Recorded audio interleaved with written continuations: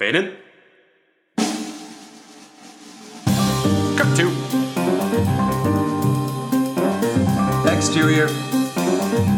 Interior. Restaurant? Bar. Club. Day. Night. Action! Good morning, good afternoon, good evening, good day, happy today. You are listening to Restaurant Fiction. That's right. I hope you know that you're listening to it. I hope you know what Restaurant Fiction is about. And if you don't, well, before we even begin, there is only one really main way. I mean, I know you can listen to this in the car. You can listen to this while doing the dishes. You can just listen to it wherever you are. But the best way to experience Restaurant Fiction is by eating a delicious slice of the 1919 cheesecake. That's right. The 1919 cheesecake is only available to Southern California, actually LA County residents. So if you do live in LA County, well, DM them the 1919 cheesecake on Instagram. Get yourself a whole pie or a whole cake, I should say. Cut yourself a slice or just dip your whole entire hand into that cream cheesy goodness and listen to this amazing episode of Restaurant Fiction. And if you do not live in LA County, well then, I'm sorry, man. Get your butt over here, listen to the podcast. But before that, order yourself a 1919 cheesecake. DM them, direct message them on Instagram, which is the 1919 cheesecake. Now, this is Restaurant Fiction, the podcast that reviews every single fictional restaurant, bar, and club in TV and film. I am your host with the most, Monis Rose. And today we are talking to executive producer, co-showrunner of the TV show Queen of the South. It was on USA Network, Ben Lobato. Now, what are we reviewing? We are reviewing the fictional bar, the fictional tequila bar deep in NOLA, deep in New Orleans, Siete Gotas. Now, before we begin this awesome episode, you see, once upon a time, I was a cook, I was a chef. It just depends on who you ask, to a seafood joint. And there was a dishwasher that I worked with. Let's just call him Marcos, where you have to roll your R's. I really am actually shitty at rolling my R's. I only can say it with like Puerto Rico. Now, that was actually bad too. Anyway, Marcos, he worked with me. He was the dishwasher, and he would come late all of the time. And I'm not just talking about, 5 minutes, 10 minutes. I'm talking about maybe like 2 hours well into the shift, where pretty much all of the other behind the line cooks and from chefs to, the mise en place crew would have to pick up the slack. And guess what? It was an honor to do so, because no one fucked with the Marcos. It's kind of like with the Big Lebowski. No one fucked with the Jesus. That's right. No one fucks with the Jesus.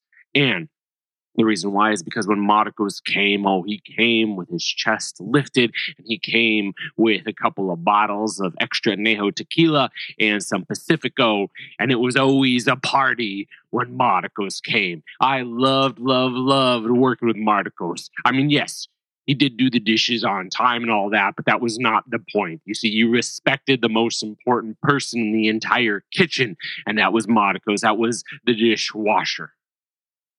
And guess what? When Marcos was happy, the entire restaurant was happy.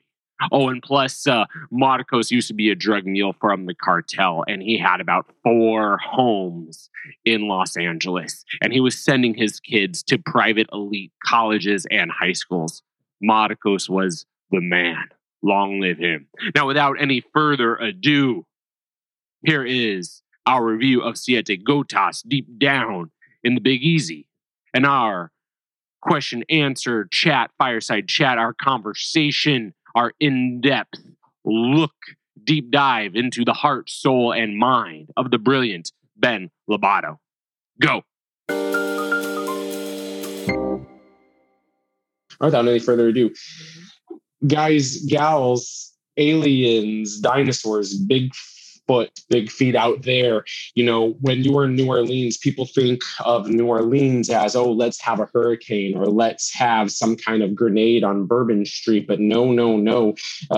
In New Orleans, in the Vieux Carré, in this swampland, if you will, it's all about tequila. And not just any tequila, it is about Siete Gotas. Now, what is Siete Gotas? It is 7 drops. And, for those people that really do not know of their tequilas, there are different types. There's different types. You have your reposados, you have your añejos, but then you have your extra añejos, you have your aged añejos. And this Siete Gotas, this is smooth. This is smooth. This is stuff that you want to sip. You see, because in the bar, in this amazing New Orleans bar where they serve these delicious, it's almost like a churro meets beignet. It's like a chignet or whatever. It's this delicious food upstairs. You in the basement where all of the deals happen, where all the politics happen, you have these oak barrels, these like French oak and whiskey oak barrels that are just aging this fine elixir from the agave plant. And I'm not just talking about the highlands from Mexico. I'm also talking about the lowlands from Mexico. So you get these floral notes, but you also get those citrus flavors as well. And now, no disrespect to those people out there who want a Paloma or a margarita. That's all fine. You can still stay, but this is to sip. This is to sip because you are tasting the blood. You are tasting the blood, sweat, and tears of the craft of goodness that's just going to make or break you no matter what. And it just adds to the environment, it adds to the world, and it gives you that little edge, especially in New Orleans. All right, that's really all we got about Siete Gotas. It's just our little quick review. What did you think? I mean, there wasn't that much, but we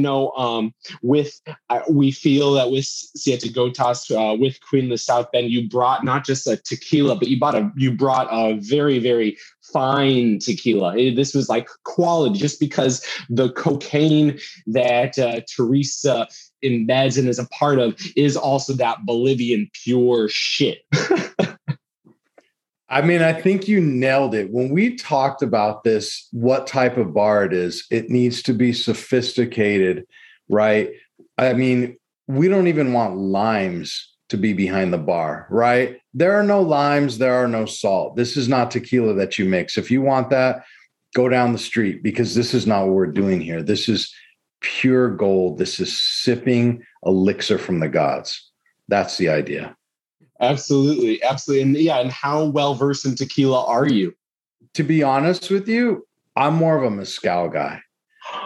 Yeah, but mezcal is not really one of those things that a lot of people are kind of into. Like tequila was kind of like, it was just a simpler sell, right? Because tequila moves in mass quantities, whereas mezcal is very much like it's sold in batches, right? And like wine, every year that's going to be a different flavor, depending on the rain, depending on what's in the soil, and depending on, how it's put together. So, I mean, for me, I'm much more into that. I'm actually, that one of my dreams actually is to have, a line of mezcal. That's something that I've explored. And, pre-COVID, that was one of the things that I was looking to get into, because I'm also an entrepreneur, and all of that was kind of shut down, with the COVID crisis. But, I'm looking to the future and hoping that I can revisit that as we come out of this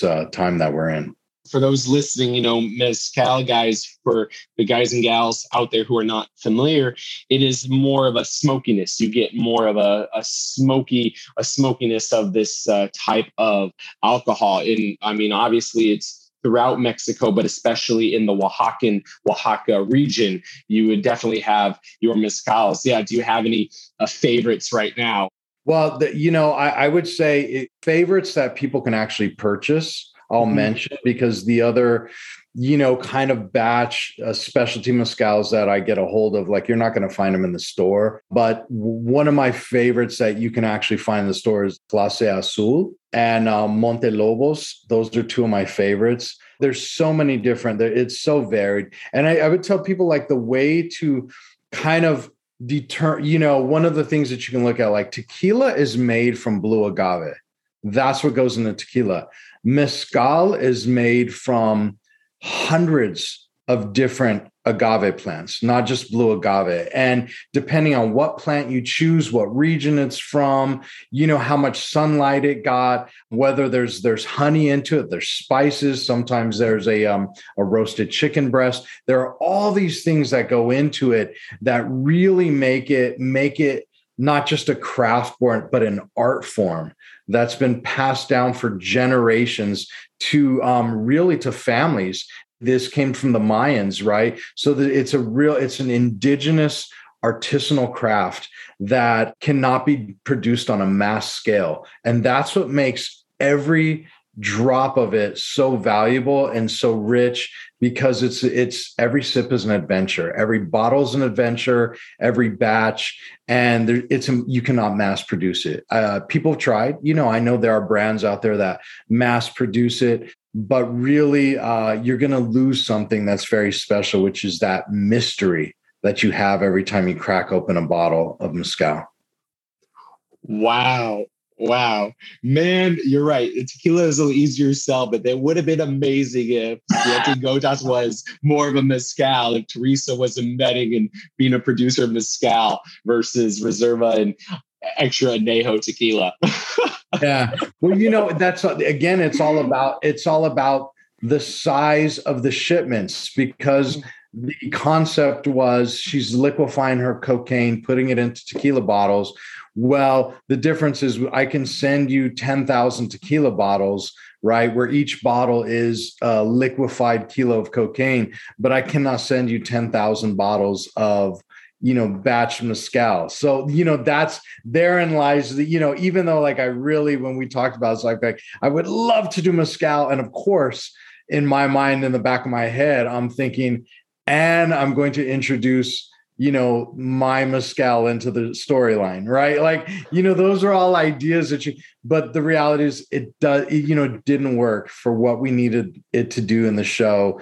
We needed it to be tequila. So I think it worked out. I think it's really cool.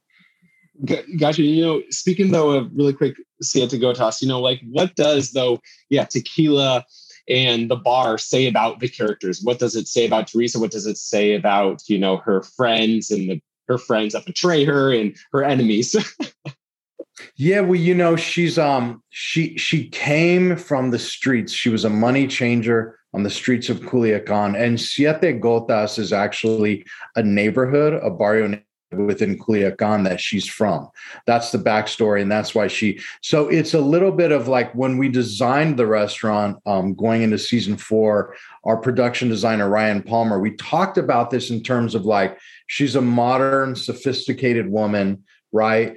So we needed to feel a little bit modern. We needed to have a little bit of that New Orleans old world patina, but then we need to make that, we also need to bring in that Mesoamerican flavor. So that's a lot of different things that we're trying to bring together in the fusion of the design of the set. And I think they did a really great job. You have some of that New Orleans patina, but then you also have a very sleek bar area with the lighting and whatnot. And then some of the colors that we're bringing in from Mexico. And I think it really all came together in a beautiful way. What I love, because you're right, when someone thinks of New Orleans, they think of these old like Sazerac drinks. They think of like rum drinks. They don't think of tequila. So you're bringing something you're bringing to a city that already has an edge. You're just enhancing that. That's right. Yeah, absolutely. And, and especially with season 4, how significant is Siete Gotas to Queen of the South? Well, there's two different things. From a story perspective, it's the gangsters clubhouse, right? In all of these genres, you need a location to be their stronghold where you can have meetings, where things can happen behind the scenes. And then you also need that kind of legitimate front business. And so in terms of the story, that's what it serves, not unlike the Bada Bing and the Sopranos. For our character of Teresa Mendoza, it represents, in a way, her dipping her toe into a legitimate business, because aside from the fact that she was she was importing cocaine under the guise of tequila. The bar was actually a real bar. Like, it really served tequila. It really was a bar. And so it was a legitimate business. And the beginning of her buying real estate and starting to move into this legitimate side of the business, as she talks about at the beginning of season 1, this idea that, a lot of American dynasties started as criminal enterprises. And she mentions the Kennedys. And she says, why not us? And so that's kind of the idea behind it, that this is her first entry into the legitimate business world. Wow. Take me into, I guess, the writer's room really quick of Queen of the South. Like, how often is, say, a scene about Siete Gotas pitched? Obviously, you're doing character, but you're getting with your writers, you're getting with also the behind the scenes crew, and it's like, how often is a scene at this bar pitched? Just because, either because of story or even because you just love it. You just love to put a scene there. You just love to put Teresa in there. Yeah, I mean, it's anytime a scene is pitched, we start with the scene and then we say, where's the best place to put the scene, right? Because the bar was a set that we built on our stages, and it was really our only standing set for like season 4. The rest of it, we were out in the city. We were shooting in actual bars and clubs and in different places around the city. So just from a production standpoint, we have to spend a certain amount of time on our stages. So anytime there's a scene that's pitched, whether it's a meeting between Teresa, one of her allies, one of her enemies, question always comes up, is this a scene that we can do at the bar? And so we kind of always start there and work out. Are we going to murder somebody inside the bar? We try not to, but of course, that's part of the storyline. This is our legitimate business. Nothing, criminal happens here. No deaths. At the top of season 4, the catalyst for the season is Javier murdering the judge's nephew in the restroom after hours in the bar. And that kind of launches really the next 2 seasons. That's the catalyst for kind of like all the big moves that happen afterwards, which is great. So we have this place and there are rules that are laid down. This is not Mexico. We're not chopping off heads. We're not killing people. And very quickly it happens. And it kind of launches what, it's like I said, it's the catalyst for season 4 and into season 5. And, you put it in, NOLA, this New Orleans, which has such a long history of all kinds of edge and vice, et cetera, in terms of music. I know you dabble in the trumpet, did you ever think, well, hey, maybe Siete Gotas needs like a trumpet or a jazz soundtrack to it? Did that ever come into play? You know what? We talked about it, but it's interesting because we actually had some scenes with some jazz and we had bands and whatnot. But it's interesting because the show is kind of like it wants to be very modern. And sometimes when you have the jazz and the backgrounds of New Orleans, it can feel a little cliche unless you're doing something that's like a fusion, like maybe like if it's like a Latin jazz thing or something that's a little edgier. But those things are really hard to do. And then to have them be music in the background, it takes away from the actual scene. So then it becomes like a distraction. So usually what you end up doing, and this is kind of like all the shows that shoot in New Orleans, is you get some kind of classic jazz that plays like wallpaper music in the background. And it's just kind of there breathing, but it's not drawing attention to itself. That's kind of what you're looking for when you're telling these stories. What are some of your fondest memories, specifically shooting in Siete Gotas? In season 5, we have this scene in episode 503 when Boaz, after the judge kills Javier in retaliation for killing the nephew, he not only kills Javier, but kills his girlfriend, who is Boaz's ex-fiancée, who he calls the love of his life. After the judge murders them, Boaz wants to get retribution. He wants to take vengeance. And Teresa warns him off. She says, we cannot risk this. I made a truce. You cannot do this thing. And in season 3, Boaz goes missing.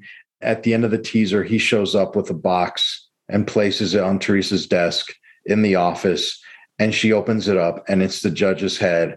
And it was when we pitched this, I remember pitching this and I said, and he says one thing, he takes off his hat and he says, "Lo sienta, jefa, I tried," which basically means that, "I'm sorry, I tried." So, he tried to follow her orders, but, he couldn't keep the wolf at bay. He took vengeance. And so literally, as they're still reacting to the fact that he just chopped off the judge's head and delivered it to her in a box, the police storm in to the bar. And they're there because the judge has been murdered. They found his headless body, and he's there to, find out what happened, get to the bottom of it, and threaten Teresa. And of course, she's claiming, "I don't know anything about this." And as they're having this conversation, the box with the head is literally right between them. And at a certain point, and so the tension is it's through the roof.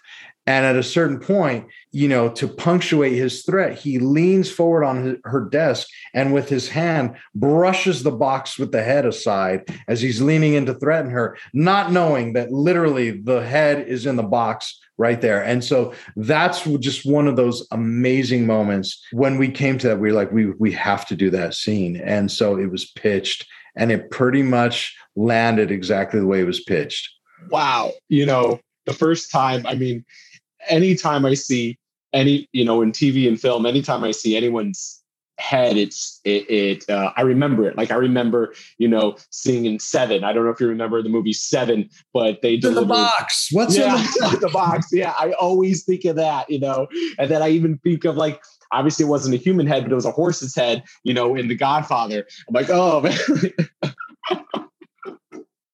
Yeah. I just think of those. It's very, those scenes are very memorable. Let's just say that. Oh yeah.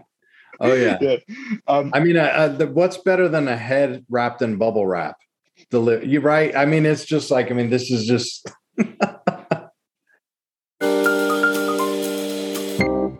Even on the development stage of a show, whether it be Queen of the South or whether it be any of your other shows, like how often do you think, what does my character eat and drink? What does Teresa, even if we're not going to ever show it, like what is she having with her, with her lover? What is she going to have by herself, collecting her thoughts? Yeah. On our show, she doesn't eat. It's kind of like one of the running jokes behind the scenes. We have this character played by Hemke Madera, Pote, who his backstory is that he used to be a chef for one of the cartel bosses, and he got really good with the knives, and he graduated to being a sicario. So he's no longer a chef. He's actually, a hired gun now. But for fun, because he loves cooking, we have scenes with him cooking, which is really fun because, he's this big gregarious killer, but, he puts on an apron and he enjoys cooking in his spare time on his days off. But we had a couple of scenes where he was in the kitchen cooking and Teresa would come in and say, "Teresa, try this, soup or whatever." And she would taste it. But then before they could actually sit down and eat, some crisis would occur and off they would go running. And so for like 5 seasons, we would joke that we like never saw them sitting down to eat together. And so in the series finale in season 5, the penultimate scene, the second to the last scene of the entire show, we actually have them all sitting down and having dinner. And it's a beautiful scene because it's the first time in the series that they're not looking over their shoulder. No one knows where they are. No one's coming to kill them. They let their hair down. They sit down and they have this meal together. And it's this beautiful moment. And it's a callback to something that happened 3 seasons prior, where they were in Malta, and Pote was experimenting making this widow soup that Teresa never got to have. And so now we come all the way full circle in season 5. They're having a meal, but Teresa cooked. And what did she make? She made the widow soup. And now Pote is going like, "This is delicious. I need to get the recipe." And it's this beautiful moment. But that was a setup that took more than 3 seasons to get there. And so it's just a beautiful moment. So that we do, even though that's not what the show's about, because the writers on the show are all foodies, it comes into play. And that was the biggest moment that it really came into play, that we did this callback from almost 4 seasons. So that was a beautiful moment. Well, and even in the development process, like it is about character moments, even the stuff that doesn't make it into the TV show, you're still thinking about it. Like these are the important moments that even if that scene, almost like that Last Supper scene, never actually did get to air, you still had it in your head. You still had it like, okay, this is how the people are going to react over this meal. This is what even food means to them. This is in their blood. That's right. Absolutely. Awesome. And really quick with Pote, I don't know if you had a hand in it or it was on the marketing staff of the USA network, but I don't know, did you have a hand when he made the cooking video of a churro meets beignet? Yeah, the chinettes. We came up with that, and then we started pitching ideas for like marketing, and then they put together that amazing video, which was so much fun. Yeah. And then it's another callback that we come back to in season 5 when they're now on the run, living under assumed names, and they join this like neighborhood like yard sale where people are bringing food, and he brings the chinettes. You know what I mean? And it's just like so much. So yeah, man. So like we really think about it, and it really in many ways defines that character of Pote, because it just, you take a guy who's used to who might be chopping off hands or killing people, but yet he's just like, he's got a sweet tooth. He likes to cook. And there's something about that really humanizes him in a way, because that's what we need to do, because he's one of the good guys. He's one of our guys. And so how do you do that? You make him relatable. And what's relatable? Everybody has to eat, and people like good food, and they appreciate joyful cooks. And that's who he is.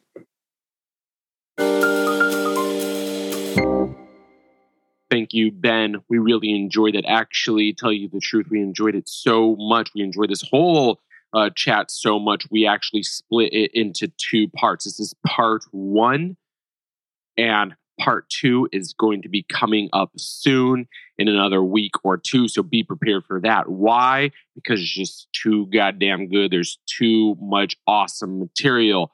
And if you loved part 1, then be sure to listen to part 2 coming soon. And then you could tell us which one you like better. Of course, with us, we pick no favorites. Part 1 is awesome. Part 2 is even more awesome. But then once again, part 1 is even more awesome. So it doesn't really matter. Nothing else does. Until next time, my name is Monis Rose. Keep it real, keep it fresh, and always keep on the flip side. Cut to Exterior. Interior. Restaurant? Bar. Club.